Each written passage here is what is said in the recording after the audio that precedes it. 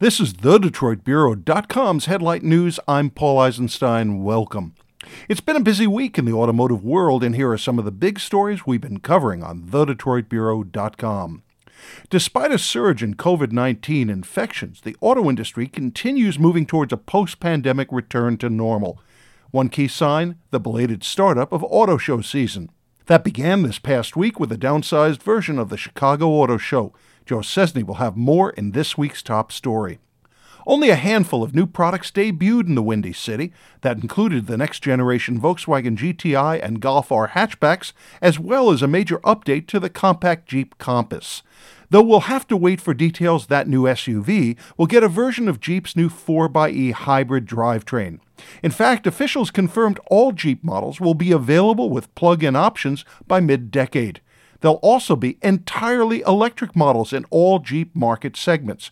By 2025, said Jeep boss Christian Meunier, plug-based products should account for 70% of Jeep's U.S. sales. And the push to battery power continues to accelerate. Aston Martin this week unveiled its new Valhalla, and it will use its own plug-in hybrid system to punch out 937 horsepower from the $800,000 hypercar. There are several reasons why automakers are going electric. Start with government regulators. In Europe this week, the EU proposed a plan that would outright ban the sale of new gas and diesel models after 2025. Mazda has delayed plans to revive its once-beloved rotary engine. It was going to be offered as a range-extending option on the MX-30, its first all-electric model. One official said Mazda may yet offer the rotary in a new plug-in hybrid, but there's no word on when. Speaking of new models, Hyundai says its distinctive new Santa Cruz pickup will start at just under $24,000. That's about $4,000 more than Ford's new Maverick. Both brands hope to bring back the once popular compact truck segment.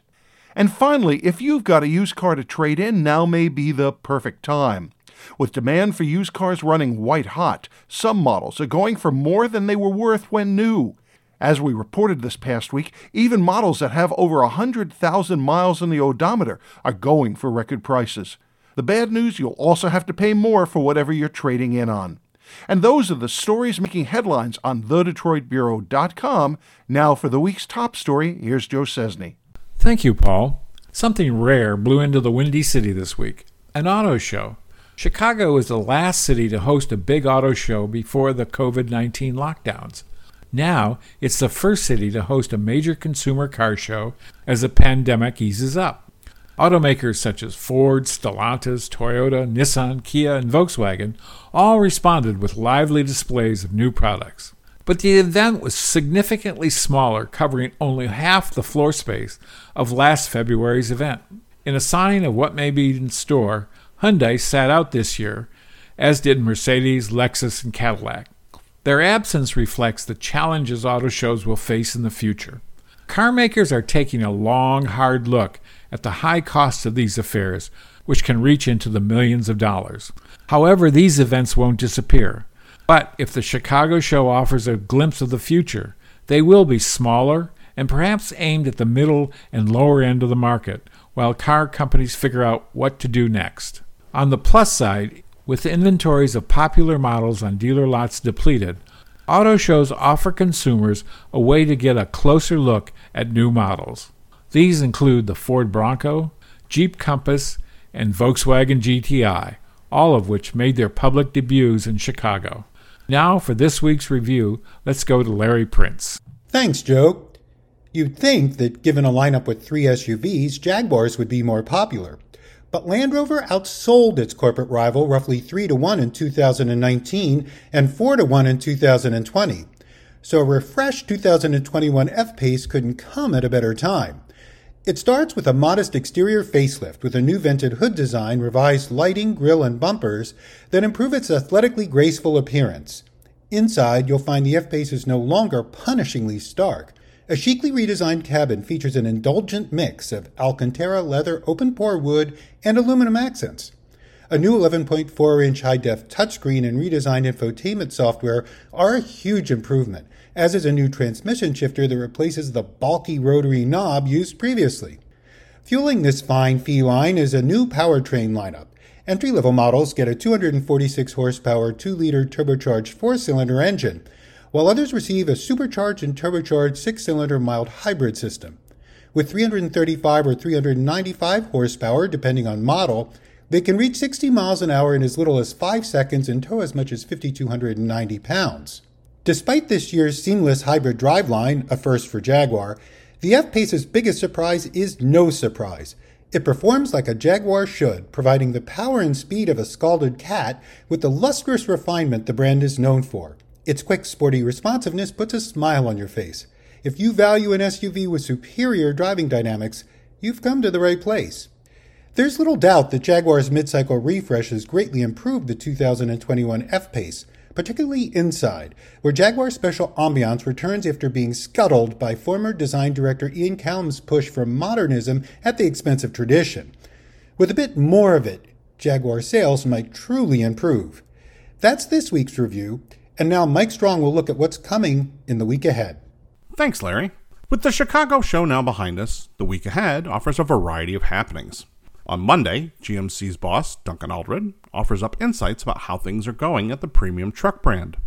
He holds these affairs a few times each year, often providing a glimpse at coming upgrades to new models, technology primers, or potential changes in brand strategy.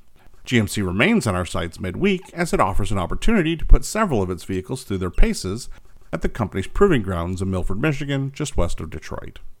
After that, Stellantis CEO Carlos Tavares sits down for what is being billed as a fireside chat.